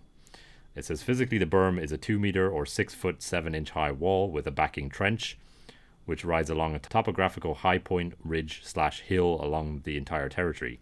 Spaced out every 5 kilometers or 3.1 miles are big, small, and medium bases, with approximately 35 or 40 troops at each observation post, and groups of 10 soldiers spaced out over that distance as well. About 4 kilometers or every 2.5 miles behind each major post, there is a rapid reaction post, which includes backing mobile forces such as tanks. A series of overlapping fixed and mobile radars are also positioned throughout the berm. The radars are estimated to have a range of between 60 and 80 kilometers, or 37 to 50 miles, into Polisario-controlled territory, and are generally utilized to locate artillery fire onto detected Polisario forces.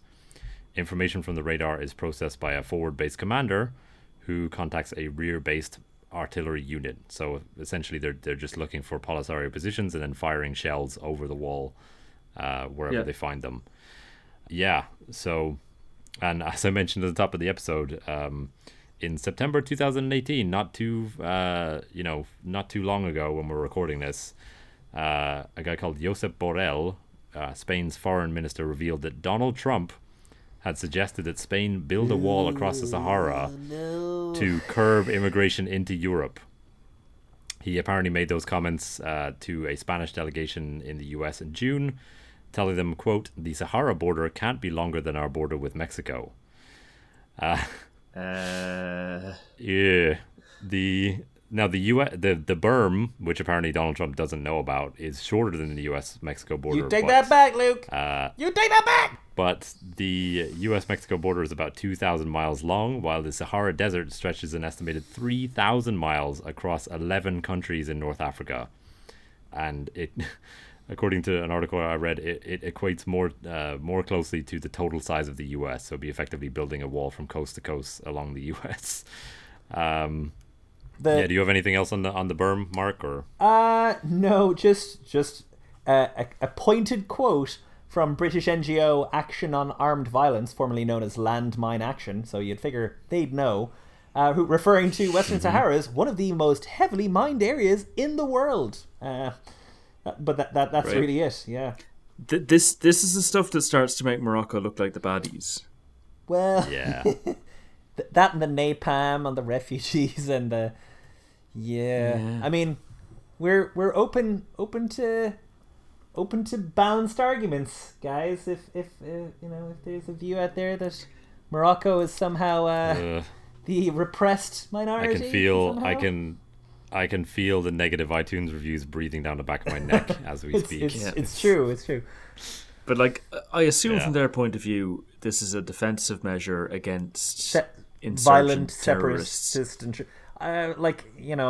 But it's so much resources to invest. That's so many people manning this war. Countries really struggle with any aspect soldiers of the country that wants to go off on its own, because it undermines the general assumption of the country in itself. So even though Kurdistan is its own area and they're their own people, they got their own stuff and their own money and their own taxes and their own money. Turkey doesn't want Kurdistan. They just don't want to lose a bit of Turkey in any context. So they gotta keep fighting Kurdistan, tell them that they're all terrorists and awful and stuff.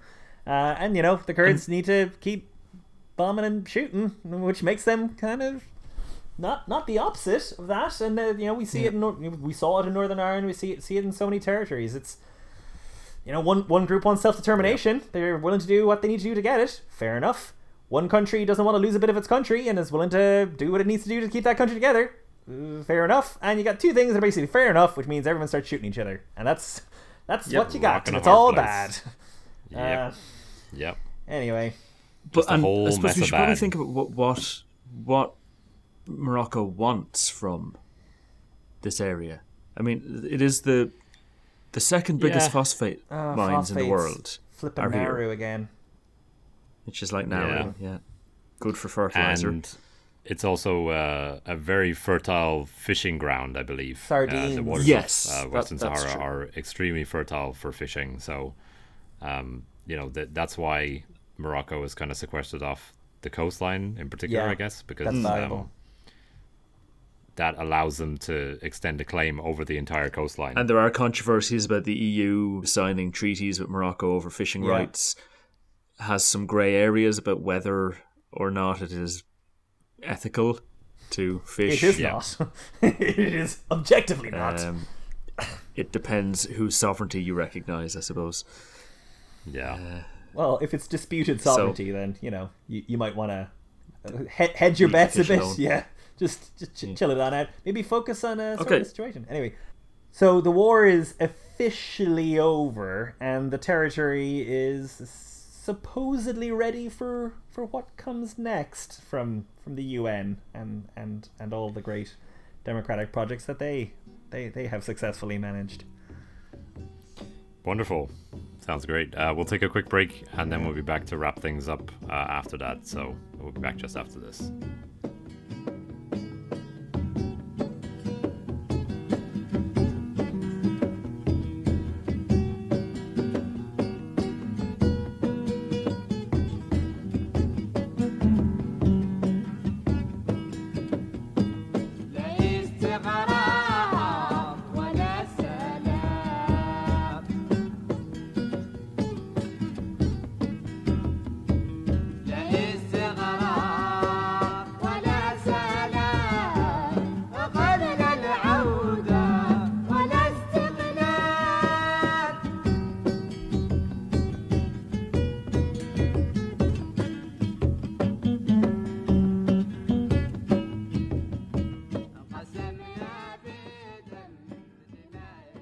Okay, so after the ceasefire in 1991, we have what's effectively a cold conflict between Morocco and the SADR.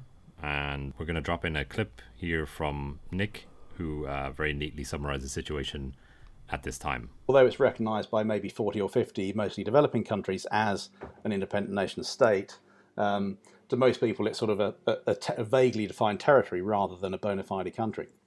Having said that, the Sahrawi do have the entire apparatus of government. That's based in Algeria, where they have an administrative centre surrounded by a number of large refugee camps that house, estimates vary and are contested, but a figure that's often bandied about is about 165,000 refugees living in these camps. They have essentially an entire country in exile, and they control a sizable part of Western Sahara, probably about a quarter of the territory, maybe a bit more, which they call the Free Zone. That's where we've done our work. So all of our work has been done in conjunction and collaboration with the Polisario Front. So the premise of the ceasefire essentially was that there would be a vote, that there would be a referendum essentially on the future of the territory. On self-determination. Self-determination. Very exciting. And can't wait for this to happen as soon as the war has ended. It's going to happen so soon, right away. The UN, in order to kind of establish order and make sure that there was a peaceful referendum, established a military force called MINURSO. Which is the United Nations mission for the referendum in Western Sahara. Oh, thank you. I was about to question that. So they're still there. Oh, wait, what? What? But the referendum. Spoiler alert. Oh, it never happened. It was just around the corner, right? I thought it was just around the corner in 1991, no? The idea was that very quickly after the ceasefire, everyone would stick to the territories they currently held. The UN would accumulate a list of eligible voters, and a referendum would occur by 1992. And is now, when we're recording this, it is considerably later than 1992. It is 27 years and it has not happened yet. 27 years. Yeah. I was I think I was 5 when the ceasefire happened. I have hair in all kinds of crazy places now. My body is an old body. That's a long time, you guys. That's a long time ago. So the plan was for there to be a transitional period, kind of overseen by the UN Secretary General's personal envoy, and they would observe the situation. They would help compile voter rolls for this referendum that would happen. The UN High Commission on Refugees would help repatriate the now up to 100,000 people who live in refugee camps. And we haven't actually explicitly mentioned, although Nick just did, but much of the nation is in Algeria. For decades. As in the people of the nation, not necessarily the territory. The people of the nation are living in camps awaiting a settlement that was meant to come with this settlement plan in 1991. And so the repatriation hasn't happened, but the military presence has kept the ceasefire intact, just with very little violence in the period since 1991. And basically the criteria for eligibility to vote is the key stumbling block. As in who's allowed in which territory kind of thing? Well, it was meant to be based on who appeared on the 1975 Spanish census of Western Sahara. That was meant to sort of determine which tribes and which families and which individuals, I suppose, though, of course, a generation later, that's becoming a bit silly. Yes. Yeah. But that was supposed to determine who would vote. And then Morocco had its Green Line situation where tens of thousands of people... Hundreds of thousands of people. I doubt they all stayed, but like significant population injection. But I mean... into the area. Totally apart from the Green March, I mean, nominally they were meant to have returned afterwards. They were certainly told that they could return. But I mean, overall, Morocco, as far as I understand, they have essentially most of the cities on their side of the berm, and they continue populated to with Moroccan people, and also because they're administering it as a part of their own state. You're going to have people moving down there for work, and there's the industry that's there, and so the population has changed. And I think even aside from that, since 1975, I was reading something about like Morocco has offered, I don't know if it's still the case today, but in the mid to late 70s, Morocco was offering large tax breaks and different kind of economic incentives for people to move to this region, which we've seen again in previous episodes, but plantations essentially is what that is. To help colonize the place. Settlements on the West Bank. It's the same. You need to flip the arithmetic of elections in your favor. So yes, when you're definitely going to lose, and that's why the referendum hasn't happened, because if it had happened, Morocco would have lost. Yeah, at least initially. And you even have things like a lot of Sahrawi people in Morocco maybe don't live in the territory anymore. Some of them have and moved they'd have to move back to Morocco vote, or how do you find them even? Who gets to vote? So it's been a bit of a mess. In 96, all of the civilian and police aspects of MINURSO withdrew because the identification process was stalled and they weren't necessary, but the military component stayed to monitor the ceasefire. In 97, the personal envoy, James Baker, who had been George Bush Sr.'s Secretary of State, so quite a senior diplomat, he was in charge of trying to make things work, and he had meetings in Houston. So first with the Houston Agreement, where Morocco had it relied on Morocco agreeing to accept the outcome of a referendum. Right. And that on that principle, they were able to move forward. In 1999, King Hassan II died, the Moroccan king. That was a big problem because he had sort of tacitly accepted that that a referendum would occur. And his heir wasn't so keen. Necessarily so keen, So Baker came up with 2 different Baker plans over the early 2000s. What a dope. So he was working directly for Kofi Annan as a personal envoy to Western Sahara, taking kind of personal responsibility for bringing everyone to the table, making them talk, doing all the back channel diplomacy. But neither of his plans gained acceptance. Basically, Baker Plan 1, it was proposed to replace the referendum with a vote on limited autonomy within Morocco for the Sahrawi people. That's not the same thing. Nope. What? So Morocco would control the territory while the Sahrawis would have exclusive competence over local issues. So essentially being a colony. And somewhat predictably, this plan was accepted by Morocco and rejected by the Polisario Front. What a dummy.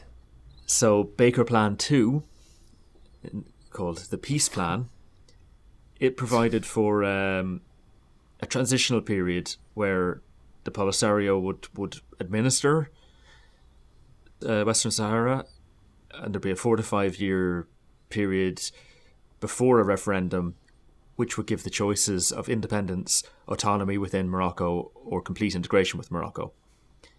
And this plan was accepted by the Polisario Front, so a big concession on their part.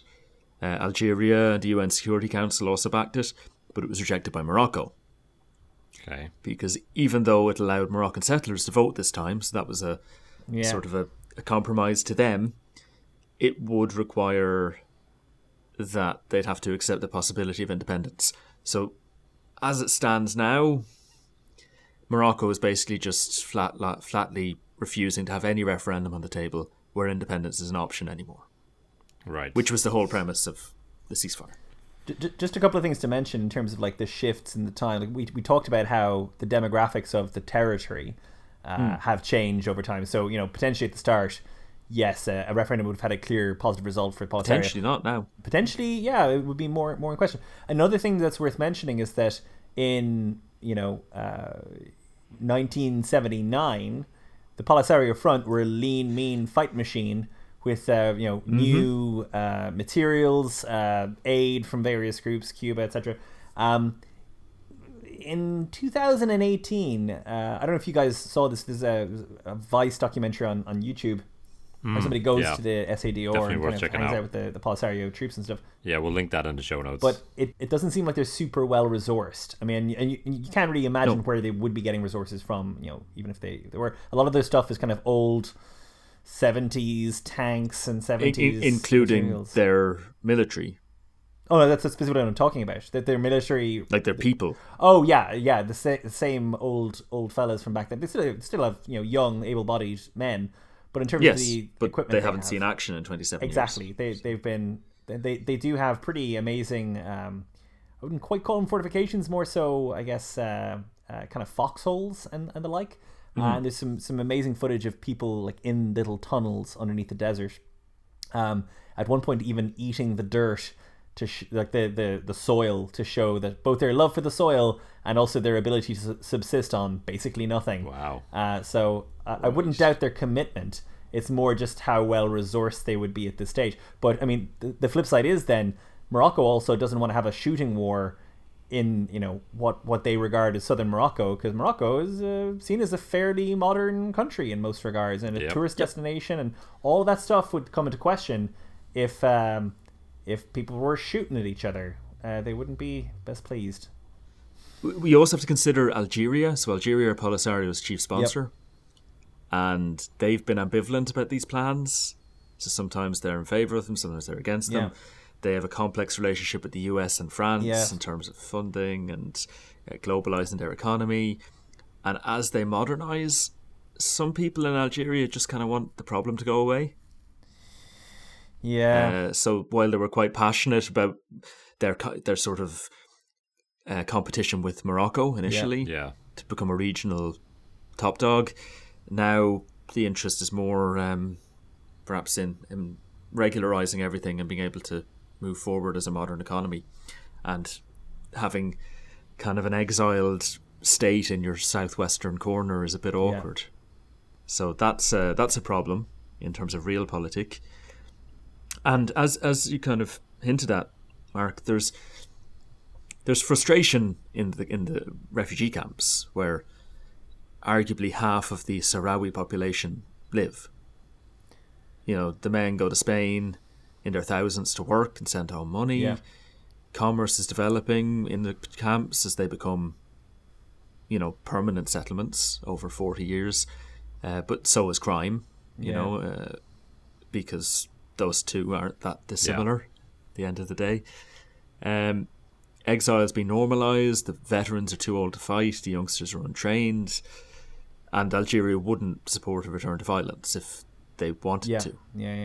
And Morocco is richer and more powerful now, and has modern armaments. They have been keeping up. I mean, they have this enormous berm and over 100,000 troops, all with modern equipment, etc., etc. So it is noteworthy that as African national liberation movements go, Polisario hasn't really been challenged internally as the valid representative of the nation.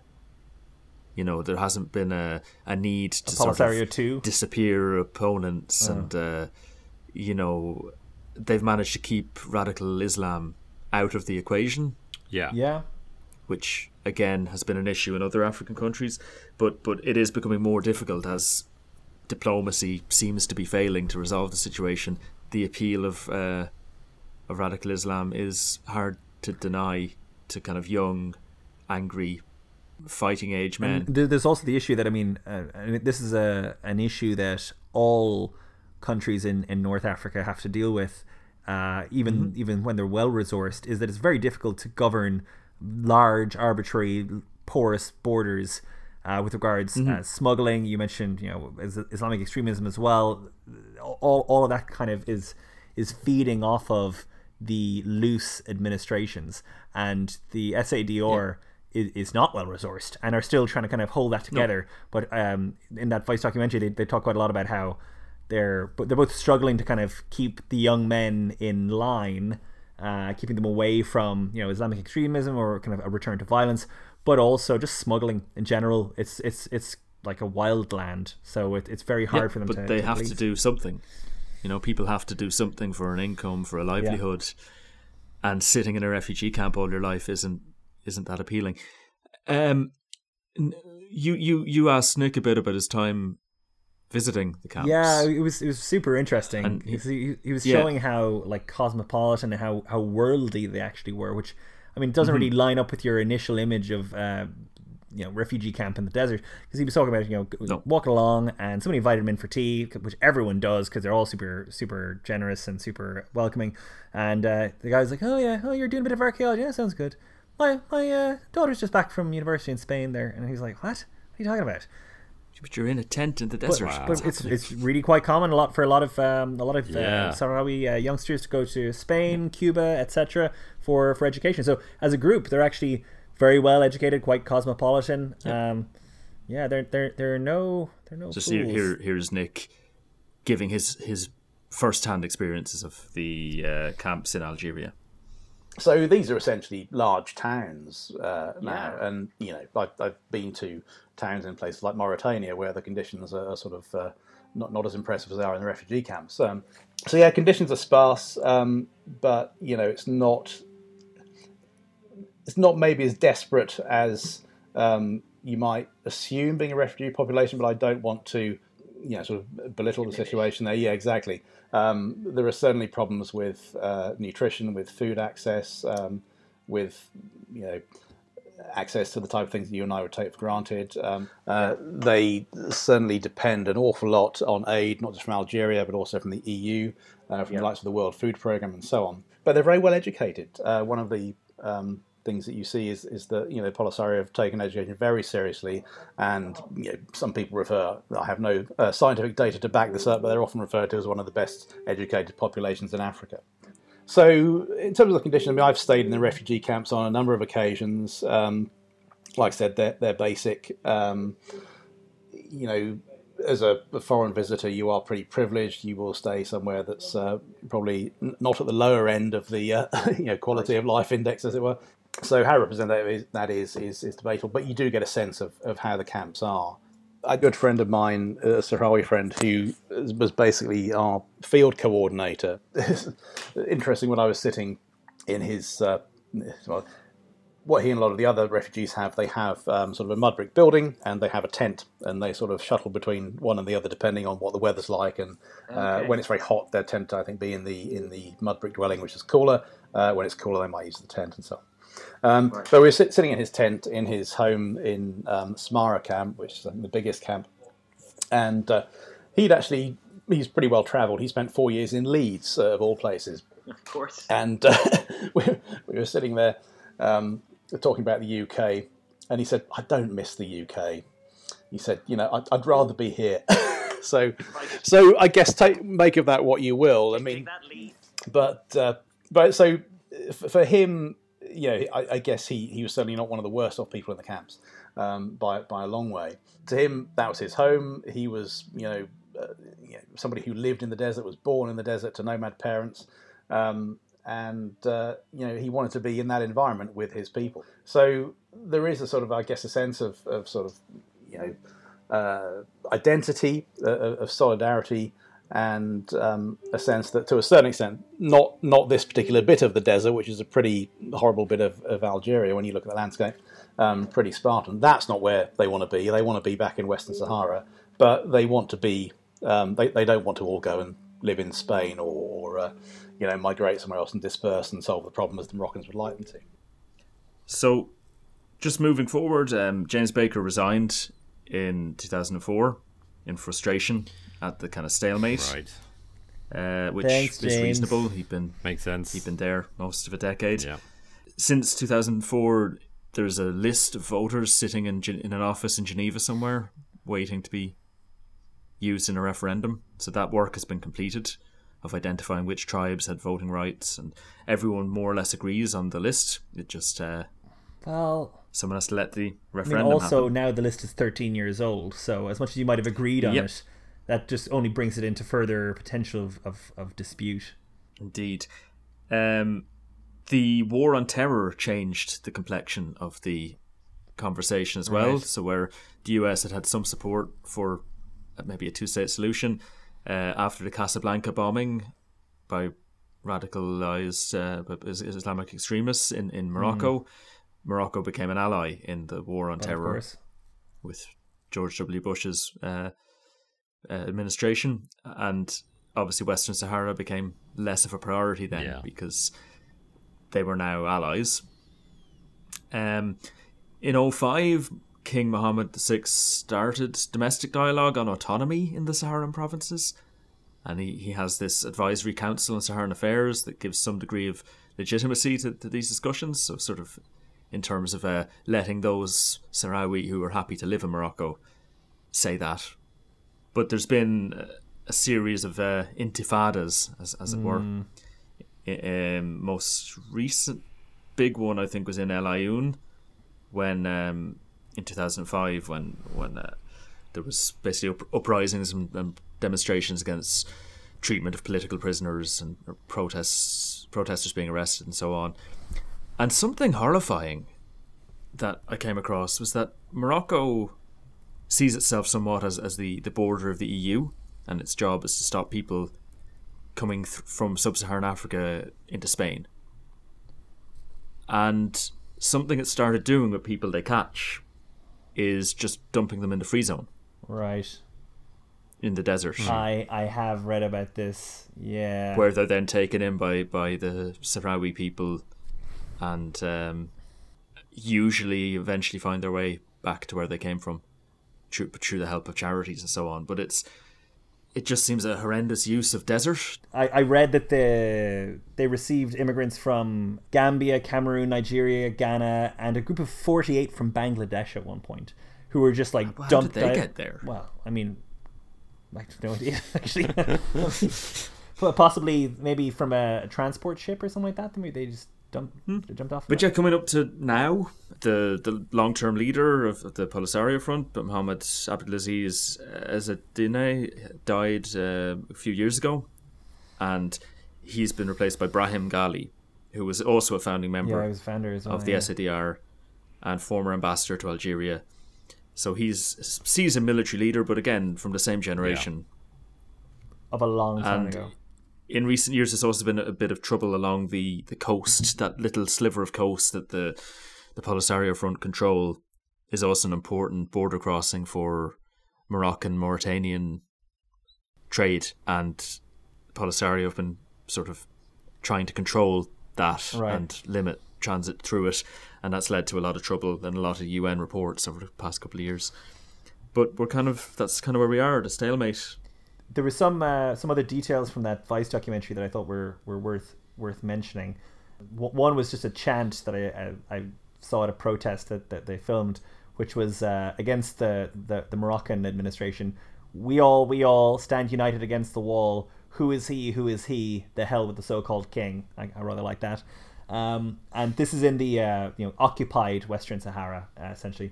And there was also accounts of really awful stuff that was happening to people who were seen as separatists or who were in any way like agitating for self-determination. But very much this is an unsettled question, and it should be one way or the other. But also it's very hard to see how it'll change. How? The only you can only actually see it getting worse with that trend of young men potentially getting recruited into Islamic extremism. And then, the whole thing gets a lot more violent and shooty. Morocco decide they're within their rights to kind of try to pacify the region, are supported because, we all hate terrorism. So, okay. And then you just get ethnic cleansing happening, which nobody wants. Exactly. So, I mean, the Polisario can't give up on, their whole purpose for existing is independence. Yeah. I think that they used to use a phrase, martyrdom or independence, which is problematic. Nick also pointed out, and he had I think he had a separate page around this. Yeah, also, he has a hate mail section on his website. He does. Quite convenient, very thoughtful. But the other thing was that the MINURSO website took down the map of the kind of proposed demarcations around kind of the agreed referendum-based borders as they were. And that was seen as kind of well, why are you doing that? Why are you removing information around what you have, previously agreed? So there is also, I guess, as you can imagine, there's maybe concern about the UN's willingness to continue providing this MINURSO force to maintain observation and maintain the ceasefire and so on. For a referendum that may never happen. That ain't coming. Because they can't, the UN doesn't have the power to force countries to do anything. No. That's something people always forget. They think the UN is this all-powerful institution. It's only as powerful as the members allow it to be. We've said that the UN came to this conclusion in 1975, and yet we still have, a stalemate here. Yep. So yeah, it's got a lot of soft power, but only as much as the world is willing to. That's it. I mean, the UN sets the terms of the mission. They can send troops in. The UN does have its own fighting force, which is why it's different to the League of Nations. They're always peacekeepers. Generally, I mean, the Korean War, I believe, was actually the UN. So I don't know. Really? As far as I understand, it was under the moniker of the UN, and they are allowed to shoot, but it depends on how the terms of the mission are set, as I understand it. Yeah. So generally, it's peacekeepers. In this case, it's not even quite peacekeepers; it's more so observation and just monitoring. But yeah, just the terms of this mission will never allow them to kind of. Well, the UN's going to roll up its sleeves and sort it out. Nope, they're not allowed. Not an option. Yeah, and the UN can't hold a referendum. Also true. Morocco has to hold a referendum. Yeah, I have a map here, which I think will be an interesting one. I'll include a link to it in the show notes, but it's like a map with color-coded where different nations stand on the status of Western Sahara. Oh, yeah. I don't know if you guys saw this.